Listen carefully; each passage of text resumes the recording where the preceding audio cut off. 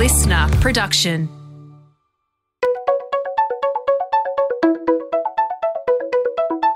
Hi, this is Paul McIntyre. Welcome to the MI3 Audio Edition. I've been a business journalist for 25 years covering the marketing, media, agency and tech sectors. In this series, we talk to industry leaders about the global and local developments that you need to be across this week. Well, let's get into some turf wars, shall we? Yes, we should. Specifically, who is owning what territory inside organisations around environmental and social governance, that's ESG, brand purpose, content, social media, reputation management, and yes, that thing called risk. About a month ago, MI3 was involved in a roundtable of 15 or so blue chip CMOs with Accenture Interactive and former Telstra CEO David Thodey, now chair of Xero and the CSIRO, among many of his gigs. The roundtable was exploring marketing's role in sustainability and the climate crisis. It was under Chatham House rules, so I can't spill the beans on who said this, but one prominent CMO lamented that it was their corporate affairs and communications peers that were holding back the company in question from making more impact and creating more public action and awareness around sustainability. They were too risk averse, the CMO said with some frustration. On the flip side, I've heard for 20 years how many in corporate affairs think the marketing team are too light and don't think through the broader impact for their business in government policy and the investment community, particularly around sustainability and ESG. It's, of course, a raging theme for marketing, corporate affairs and communications and reputation management. So today we have an eclectic mix of guests to unpack where all this is headed. What is the future of corporate affairs and communications and how it tangles with marketing? Many will know Andrew Billy Baxter, former CEO at Publicis Group and WPP's Ogilvy. He is now chair of Australian Pork, adjunct professor of marketing at Sydney University, chair of Comms and Marketing Talent Hub Comtract, and he's a non-executive director at the Sydney Symphony Orchestra and the National Basketball League. I'm not sure whether he's got such a workload, he could do more. Joining Billy is Anna Whitlam, founder of Asia Pacific executive search and talent firm AW People, also a non-executive director at Comtract, and Vanessa Lyle, executive director at Comtract and a co-founder of Herd MSL. So welcome to you all. To Billy first, welcome. And as we outlined in the intro, Billy, there's not always a beautiful alignment between brand and marketing professionals and the corporate, public and regulatory affairs teams. Marketing is a bit too fast and flashy sometimes for corporate affairs, and corporate affairs people obsess about avoiding excess risk. Now, those are the two arguments from both sides. What's your take sitting in the middle? Is that any of that reasonable, Billy? And welcome. Yeah, g'day. Thanks for having us all on. I think, certainly sitting around the board table, you do discuss two very clear objectives. One's normally around growth, and one's normally about risk. And if I simplify, obviously the marketers have got a great propensity to enable growth.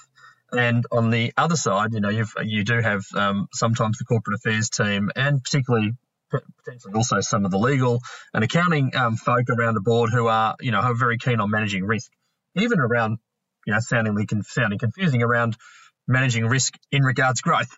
So I think there are these two dilemmas of, businesses do have to manage their top line, but they also have to manage, the business, within the risk appetite that the boards set, and that's the sort of the language the boards will talk about. So there is a dilemma, but I think on any board you need those diverse people around the board table. You got to make sure you have both, so you can have that good conversation and make good decisions.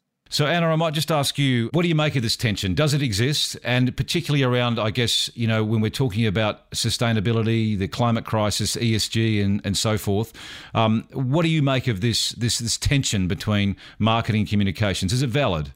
Yeah, look, I thank you also for having us today, Paul.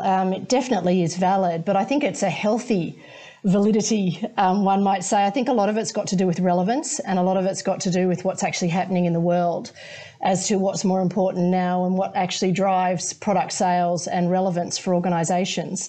So if we look at marketing, marketing was the dominant player, was relevant in a day before technology, before digital channels, when above the line was really the main form of driving product sales.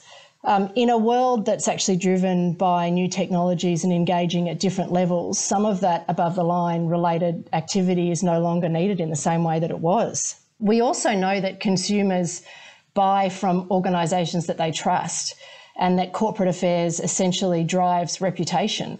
there's definitely a tension. The tension comes down to relevance of functions. You know, marketing was, I think, once the most significant function to drive sales. In today's world, consumer behaviour is more influenced by trust. Consumers buy from organisations they trust. You know, building trust is a direct outcome of corporate affairs. So we're starting to see the rise of corporate affairs because of its relevance. And I'll just give you a quick example. I mean, there's no amount of marketing that's going to drive further iron ore sales in China. You know, that's a relationship that we've all seen fall down that will only be repaired through trust and a rebuilding of a relationship. How does this, why has this increased so dramatically? If we look at what consumers are demanding and what the generations below us are actually demanding, it's a much greater sense of purpose and a much greater sense of social purpose. So that's where we're really looking into the ESG side of things. You know, there's clearly a growing global concern around climate change and how companies manage their environmental and their social impacts. This is very much part of the reputation agenda because, again, it actually feeds into trust. So we really have moved away from directly trying to influence customers to buy products to actually have customers believe in products, and customers buy from organisations that they feel comfortable with, that they can trust and that are purpose oriented, which is where ESG is starting to play a much stronger line. You make a really interesting point, though, about sort of iron ore into China, for instance, and you have a view that, is it similar between consumer goods and industrial and B2B? Is there differences here in the corporate affairs function, the marketing function, and how it crosses over? You know, that's such a good question. I think that the area that we have to look at there, just quickly before I directly answer that, is measurement. Now, marketing essentially has always been the owner of data and measurement, and so you know, marketing still remains as relevant to actually feed into the organisation to better understand, how they're performing with their customers. But the way that you influence customers in different sectors is actually quite different. And from an industrial perspective, you know, a lot of it is actually about trust and relationships and longer term, how you can find a mutually beneficial relationship. Whereas if we look at consumer goods, we're still trying to align, but we're doing that through influencers more and more, or above the line advertising. And that's because the sophistication of consumers is growing dramatically. So there's still an element of authenticity there that's required by consumer goods companies. But I guess what I was saying is that marketing traditionally is still very important in a consumer world. It's less important in a B2B world, but it's done differently. So I'm not saying that either are more important, they're just done differently. And I think that the turf war comes around the relevance of the function and one's ability to make an impact and manage reputation and drive sales, to Billy's earlier point. How would you encapsulate the view from corporate affairs, which is clearly where you're very strong in the region, but how would you articulate how corporate affairs people see marketing in the context we're talking? It's interesting, isn't it? You know, it depends on what side of the fence that you sit on, and Billy and I often debate this. I mean, I think that corporate affairs have always seen it as, and I mean, I'm a marketer by trade, so I'm talking from one side to the other, have always seen it as a partnership, because you can't have one without the other. They just have different mindsets. So I would disagree with what you're at the roundtable, you know, you mentioned earlier on with David Thodey that one of the marketers said that the corporate affairs leaders are too risk adverse. I'm wondering if they're getting the corporate affairs leaders confused with legal, because I don't think corporate affairs leaders are too risk adverse. I think that they want to work in parallel. The corporate affairs function has a lot to learn from marketers, and I think what marketing has done is enabled corporate affairs to better understand the customer. And we know that, you know, customer is getting much more complex. And I mean, I know that we're going to talk about this as we go on, but it really comes down to then owning the message. You know, I remember when I was in marketing, I mean, I started my career at Foster's many, many years ago. And lucky me, it was the day when we got given a slab of beer every week. And, you know, I was a single girl living with a group of guys. And so there was party house on a Friday night. It was fantastic. Crikey. We had to try the product, of course. Yes. You know, what we did was we worked quite separately because our goal was to sell as much product as we possibly could. Right. And then our corporate affairs colleagues were obviously trying to make sure that we did that in a responsible manner. Now, and we never saw them as the, as the enemy. But what we often didn't realise is that the message out of both of those two areas needed to be the same. In those days, it didn't matter so much. Today, it absolutely matters, because consistency of message goes to trusting the organisation. Consumers are so much more, are so much smarter now, in the sense that being authentic is everything. You can't say a product does something if in actual fact it doesn't, because, digital channels will obviously catch out immediately. The disgruntled customers get seen around the world in 2 seconds.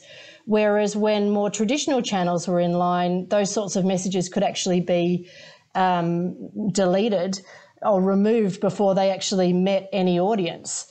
So, a lot of it does come down to this sort of rapid digital and technical advances, changing of consumer expectations, societal expectations, and a lot of it again is around generations that have different needs to what we did have. Now, we've talked sort of two-dimensionally in some ways around sort of corporate affairs and marketing, but we were talking last week as well, which was there's another element to this which is also government policy, regulatory and policy development. So, and that's another sort of tension point where there is kind of coming in on, particularly around the ESG stuff. So you had some interesting thoughts on those different functions and structures, and a little bit different to even the US. I want to go there, and then I want to get Billy's view, because he's got something, on the board of pork, Australian pork. There's some interesting discussions to have there. So just go through that one, Anna. I mean, government and public policy, I think, have become a significant driver of market access for organisations, particularly when you look at how the world is changing, essentially. It is. I believe that if you get your government affairs and your public policy function right, it becomes an enablement to your company accessing spaces that you may never have accessed before. So, an understanding for where a country is trying to take itself, and then an alignment of your organisation to that through your government relations strategy or your public affairs strategy can be hugely advantageous. And we're starting to see more and more of that. I think when Matt Common, for argument's sake, came in as CEO at CBA. Andrew Hall was the head of corporate affairs at that point in time. They worked extremely well with the Australian government to really look at some of the areas that the Australian government needed to open up more fairly, particularly in relation to some of the outcomes following the following the Royal Commission. And one of the things that they did in partnership was the initial development of the COVID app, which, was masterful when you think about it, being able to sort of really help and partner achieve an outcome for the greater good, which is essentially feeding into what today's consumer wants to see more of, rather than selling products for profit's sake. So, I see that really, I put a lot of that down to Andrew's incredible experience with both sides of government and his strategic ability to align what an organisation is trying to achieve alongside what a government's trying to achieve. And we see this happening more and more in Asia. It's seen in a much more sophisticated light, where government relations leads in Asia will in fact have this as a part of, that their contribution is seen on the P&L, because their ability to open new markets through their understanding of what the country of responsibility is doing is quite extraordinary. Penny Burt, who has just finished up as CEO at AsiaLink in Australia and was ex-Visa and McKinsey in Asia, has done a terrific job of demonstrating the value of the discipline and how you can actually measure that on the balance sheet and on the P&L, which is essentially what Billy was referring to earlier. You just mentioned a balance sheet and P&L. So Billy, chair of Australian Pork, at board level, you've got all these different influences coming in at you to have their input on what should be done. How do you reconcile that? What do you see at a board level of those different streams? Marketing, corporate affairs, public affairs, government policy, regulatory stuff. What's your view on it from a board level? We have some very interesting discussions because, well, first and foremost, any organisation has to focus on the customer, right? So, you've got to understand what the norms are, and they change over time. What customer expectations are do change, whether that's to do with the environment, climate change, animal welfare, all of these things. So I think that's the first thing you need to, boards need to make sure they've got their heads around. And from that point of view, at the same time as understanding that and hopefully making sure you're staying ahead of that curve to ensure that, the stories, I think some of this is also storytelling. We've got a great story at Australian Pork around, reduction in water usage on farms over the last decade. Same with carbon, how we're capturing a lot of the methane and powering farms. So there's some really good stories that people don't hear. They'll often hear the negative side of some of these things. So staying ahead of that, but then also keeping, I think from a policy point of view, we've got to, work with government, have regular conversations with them about where the industry is and why, for example, Australia might be one of the better practices, or have some of the better practices around the world. Certainly from a research point of view, there's been quite a bit of change in recent times. The government does co-fund a lot of research in the rural industry body space and the RDCs, as they call them. So you do have all of these points of view. And then, of course, you've got, our producers and our farmers who are doing an incredible job, particularly through COVID in continuing to feed our nation, who, they also, at the end of the day, want the win-win of being able to have profitable, successful, sustainable businesses over the long term. So you're right, we do have all of these things coming together, and you've got to have some really smart people around the table to bring all those points of view together and have that discussion. And how does it look for you at board when you've got those three different, let's just say those three different functions? There's a lot more that you have to deal with, but do you see a shift? Do you see them coming together? Do they need to align? Are they aligning? Is it still sort of territory there where it's a protected turf that this is our stuff and this is our area and we will own it? Do you see that shifting at all, Billy?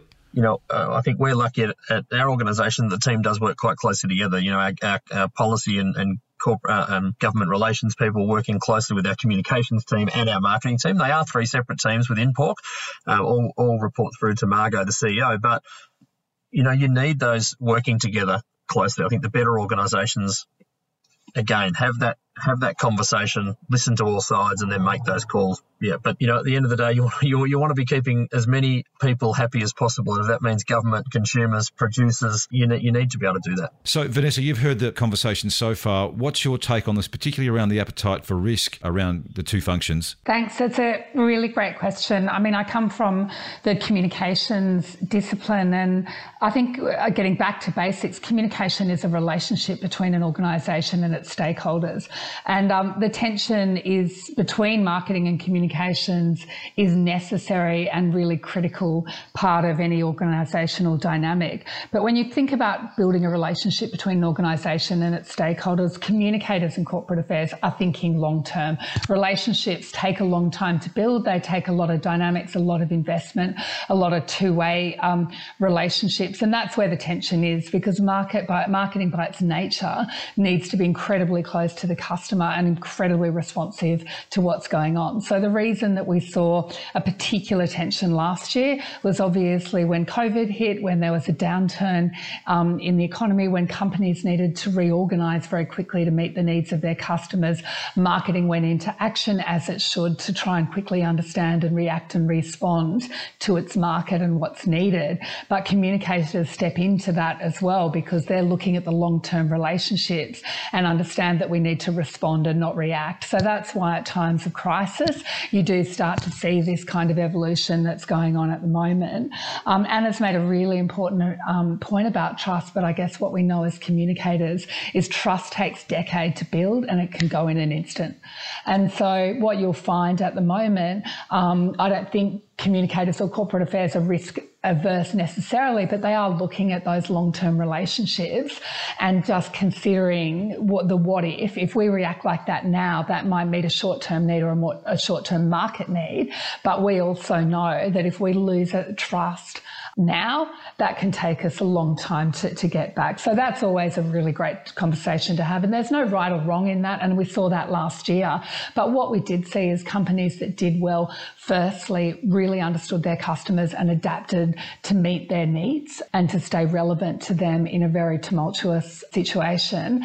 But also, Anna and I spend a lot of time, Anna in Asia Pacific, but here in Australia, speaking to heads of corporate communication and the various functions on that. And they were spending a lot of time looking closely at the situation in terms of what did that mean for the relationships with government, with the media, with other stakeholders, with industry bodies, with regulators. And that is our remit as well. Where marketers are looking at the relationship with the market, we're looking at the relationship with everybody else. And our corporate affairs leaders, we're delighted to say last year, just really stepped in as they needed to the challenges that they were facing. And I think the companies that did the best were able both to address the needs of the market, but also to consider the long-term relationship with those stakeholders. I do want to get to both of you, Anna and Vanessa, on who owns what. Particularly, let's go to environmental, social governance, ESG. Who has owned it? Where is it going? Where should it be owned? Who should own it? So I think we've seen that change. I think it has been, parts of it have been with legal and parts of it in the past have been with the CFO. What we're seeing, and we have been inundated with requests in this space, is that it's more and more coming and being part of the corporate affairs function and discipline, albeit specialised as part of that. And the reason for that is, again, playing into reputation being, the organisation's primary asset, and therefore the importance of ensuring that an organisation is managing itself across each of those different aspects. It's become incredibly important to boards and board directors, particularly around risk. We've seen a growth in activist investors.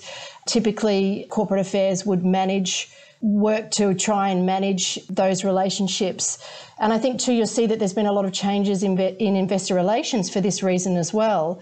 So it's not just about reporting on the numbers, it's actually about reporting on the narrative, the story that actually helps manage the message to consumers and to investors. And I think that, again, with ESG, the other reason why it's actually come in more steadily, I think, into corporate affairs is that customer is no longer just the external customer. It's our employees, it's our shareholders, it's our whole world. So it's very difficult to differentiate now, and therefore being seen as a good organisation or an organisation that is balanced in its views across the social, environmental and financial means that message needs to be consistent as it's actually developed. So just to be clear on that though, Anna, when you talk about corporate affairs, seeing that switch to corporate or that shift to corporate affairs in terms of owning the ESG mandate, is that strategy as opposed to execution then? Yeah, that's such a good question, and I should have actually started the answer with that. I mean, ESG is owned by the organisation, essentially, is owned by everybody from, and I think bringing that through to the organisation so it can be part of everyone's roles on a day-to-day basis is what every major corporate is actually struggling with right now. What sits often in corporate affairs is the strategy piece to it, but it's not done in a silo. I mean, this is done in close alignment with legal, in close alignment with finance and the CFO and the CEO and the board and the strategy. I mean, it's inherent in what the organisation values as important. I think we've gone from the 80s where we were all about profit and shareholder returns to actually looking at what that, a much more balanced shareholder return means that we're actually building more sustainable practices. So there's changes happening both inside and outside an organisation. Most of the outcomes is actually part of the operation of the business. So corporate affairs are not, the ESG managers, so to speak, but they are the ones that do help with the reporting and the strategy and the messaging that then changes the view of that organisation or the value of the company, from a stock perspective or an investment perspective. Vanessa, would you concur with that? Who owns or corporate affairs is driving at least the strategic part of it? And also your thoughts on brand purpose, which is a marketing term as opposed to, a corporate affairs, public affairs term, right? But there's some sort of blurring of the lines in this, and it would be good to sort of clear some stuff up. But firstly, you concur with Anna, and then the brand purpose sort of argument.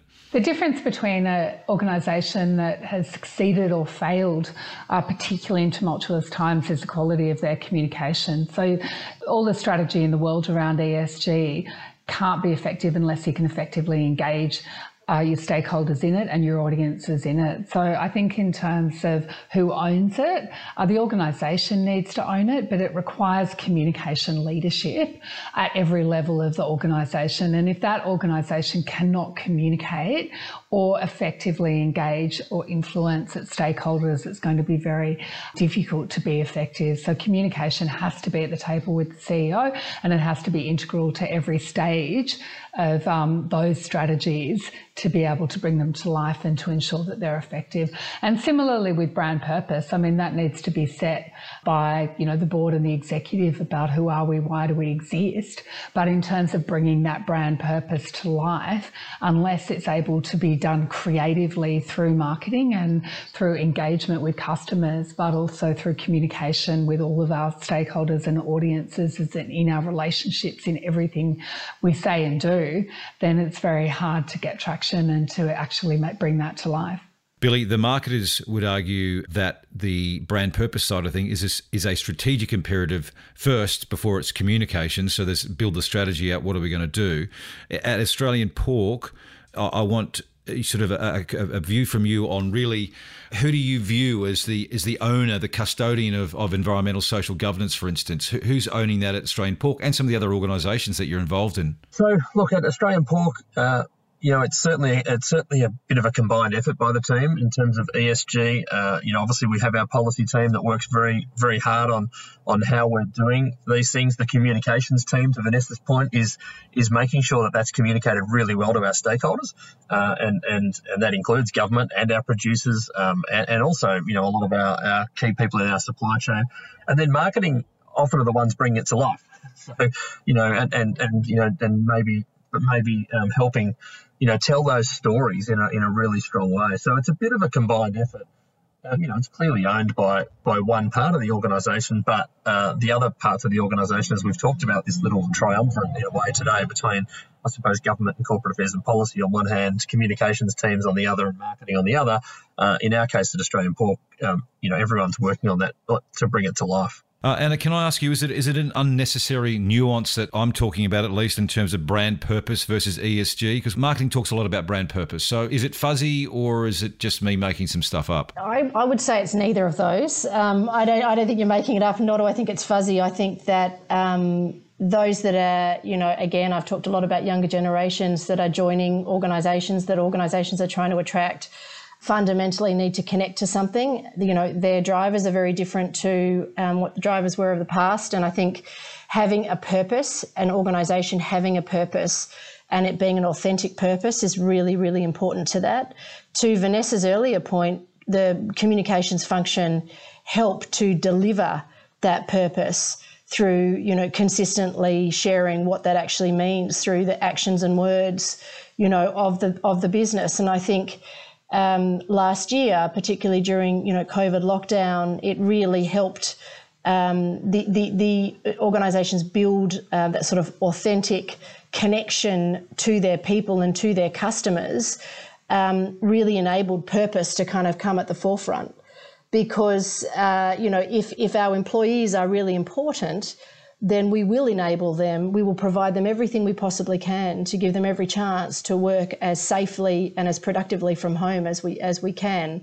And so we've seen a lot of actions follow, a lot of words. In many corporations' case, we haven't seen that.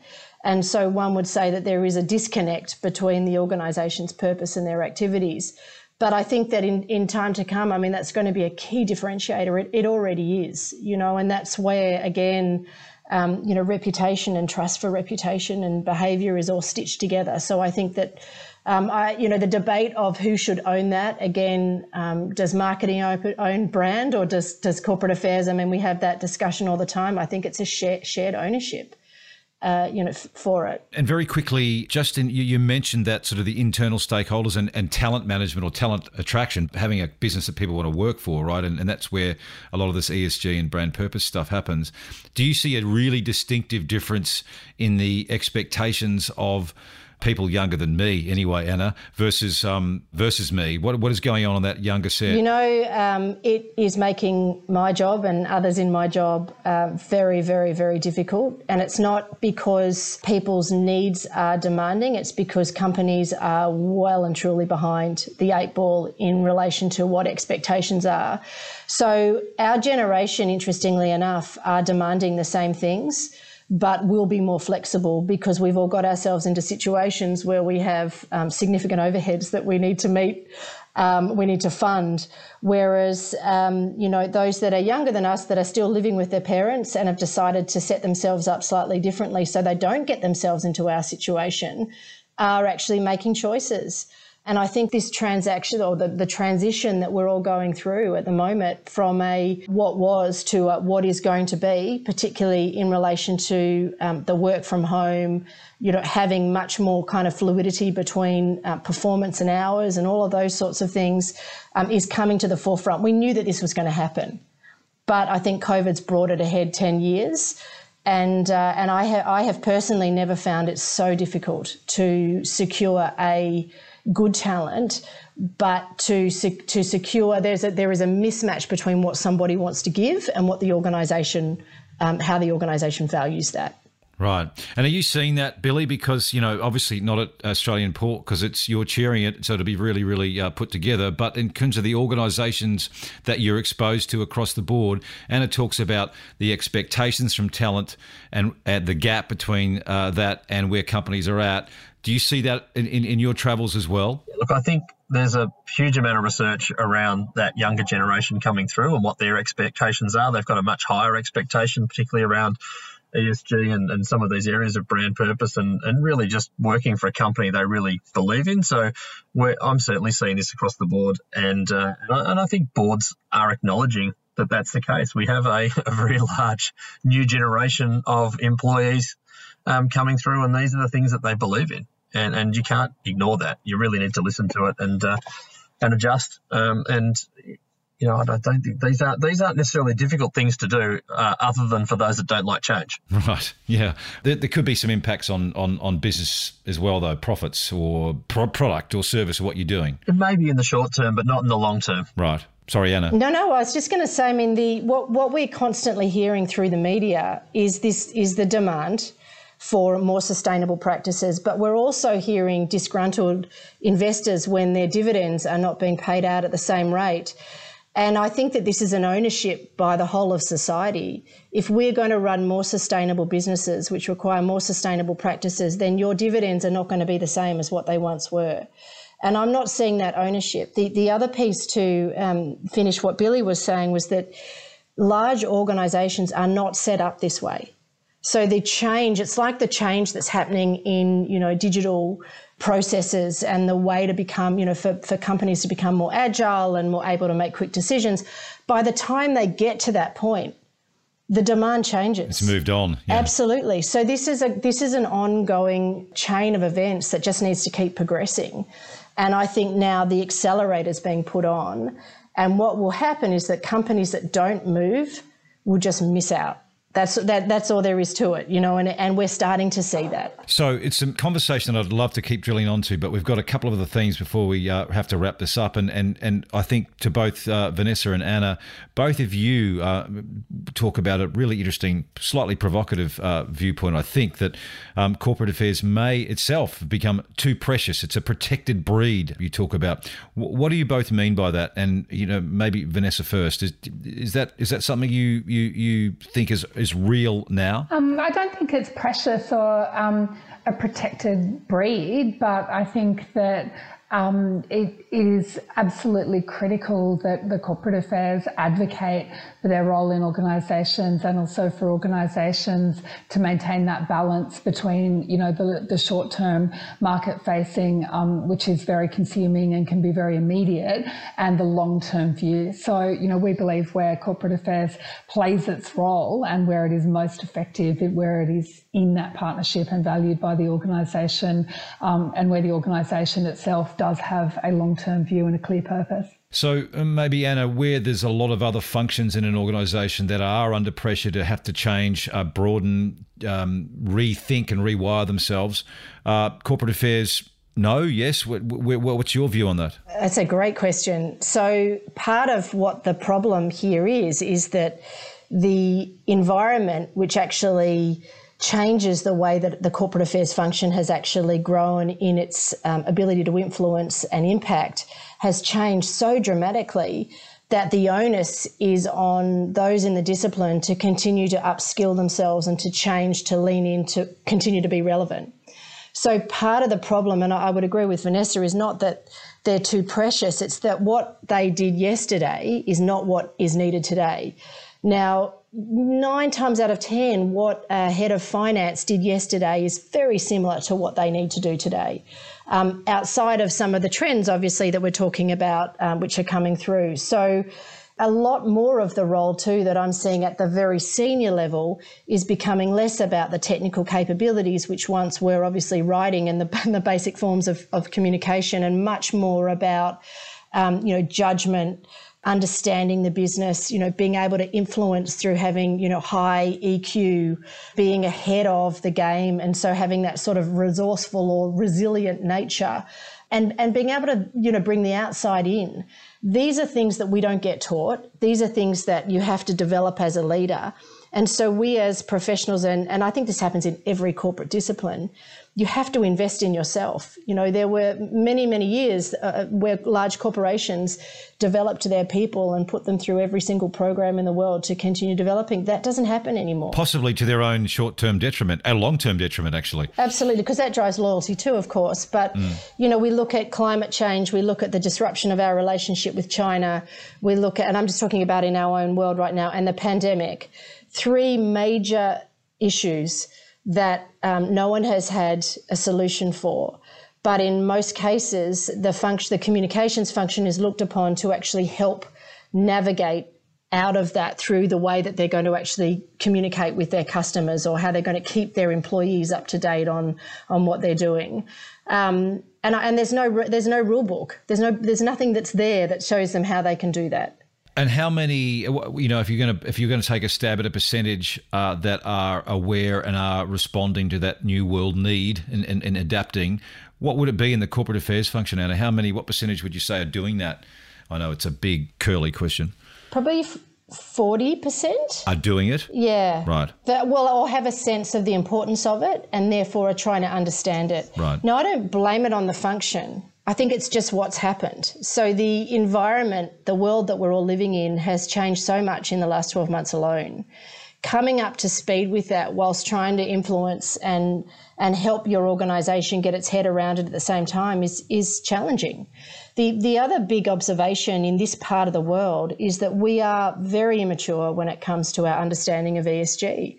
You look at Europe and the Americas, who have been doing a lot of this for years. And I remember when I first started operating in this space, 20 odd years ago, not in-house, but in search.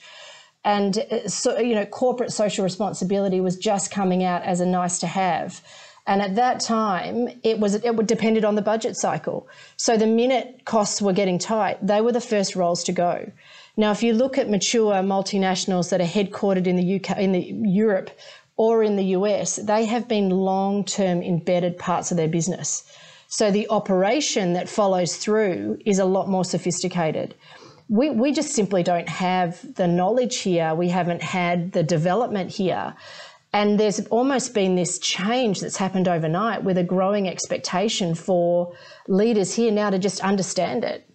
But at the same time, Australia, as we all know too well, has been pretty much shut off from the rest of the world, and we're not great at embracing and learning from others outside of our own country, Australians in general, that is.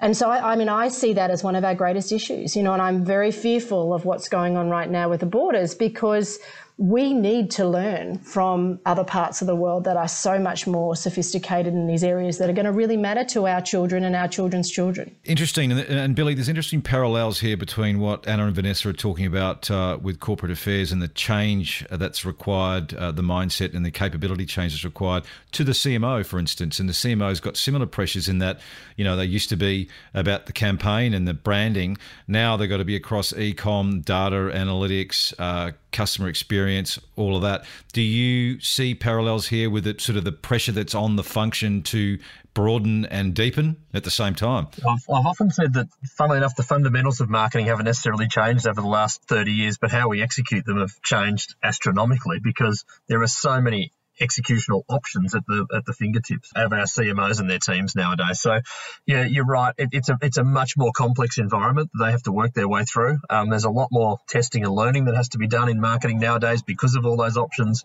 But I think, those that are sticking true, and we talked a lot at the start of this about brand trust, and that is a fundamental, key to what brands should always have been doing and what companies should have been doing. So I think that there's this play on getting the fundamentals right, but there's also the executional side, which is so important, that is so different and continually changing as well. To all of you, we're seeing lots of demand for certain types of job functions coming out of COVID and still in COVID in many cases. In terms of what you're seeing in a corporate affairs context, where's the biggest demand right now, Anna, for talent, and what will it be in a year's time? Undoubtedly, in my view, it's very much for leaders who can actually flex, be resilient, take on and help organisations plan for the future. The other big area is employee communications. So an area that used to be the poor cousin that no one was interested in because it was the unsexy part of communications. And now all of a sudden the value that has been placed on engaging our internal audiences to be our greatest advocates is incredibly important. And it's quite a sophisticated, nuanced area of the function. And again, we don't have as much capability in this part of the world. Really, really interesting. And so to wrap this up, the final question to you all is the biggest watch outs from each of you for the next year. Starting with you, Anna, the biggest watch out that in the territory we've been covering. So I think the opportunity. I think the opportunity is there for anyone and everyone who's willing to work hard and have some courage to jump into what they might not know, but by actually helping others to better understand it. Billy. Biggest watch out's about balance. It's about having the right voices around the table. It's around making sure that marketing has a voice at the table. It's making sure that the corporate affairs team have got one and the communications team have got one. I think it's often not one or the other here. It's about how we find the right balance around the table.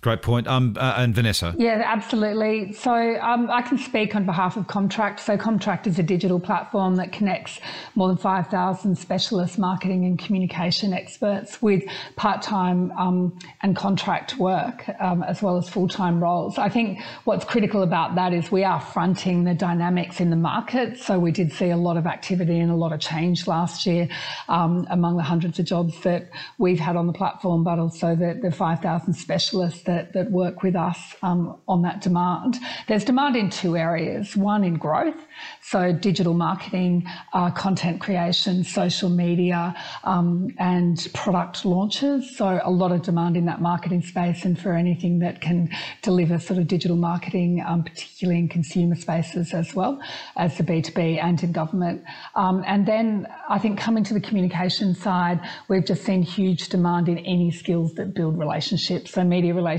stakeholder relationships, government relationships, regulation, employees. So that demand has been unprecedented over the last 12 months. And what's important about that and important about our industry is there has been a big transition from generalists, communicators that communicate with everyone, to specialists. And we are really seeing that demand that employers are looking for deep specialists that really understand those disciplines and can join as part of a multifunctional team to be able to build that reputation, but also integrate with marketing to ensure that we're growing those market shares. Anna Whitlam, Billy Baxter, Vanessa Lyle, thanks. This debate, I think, has only just started. We've only scratched the surface. It's a fast track, but we'll be back to dig deep. So thanks for joining. Thanks so much. Thank you.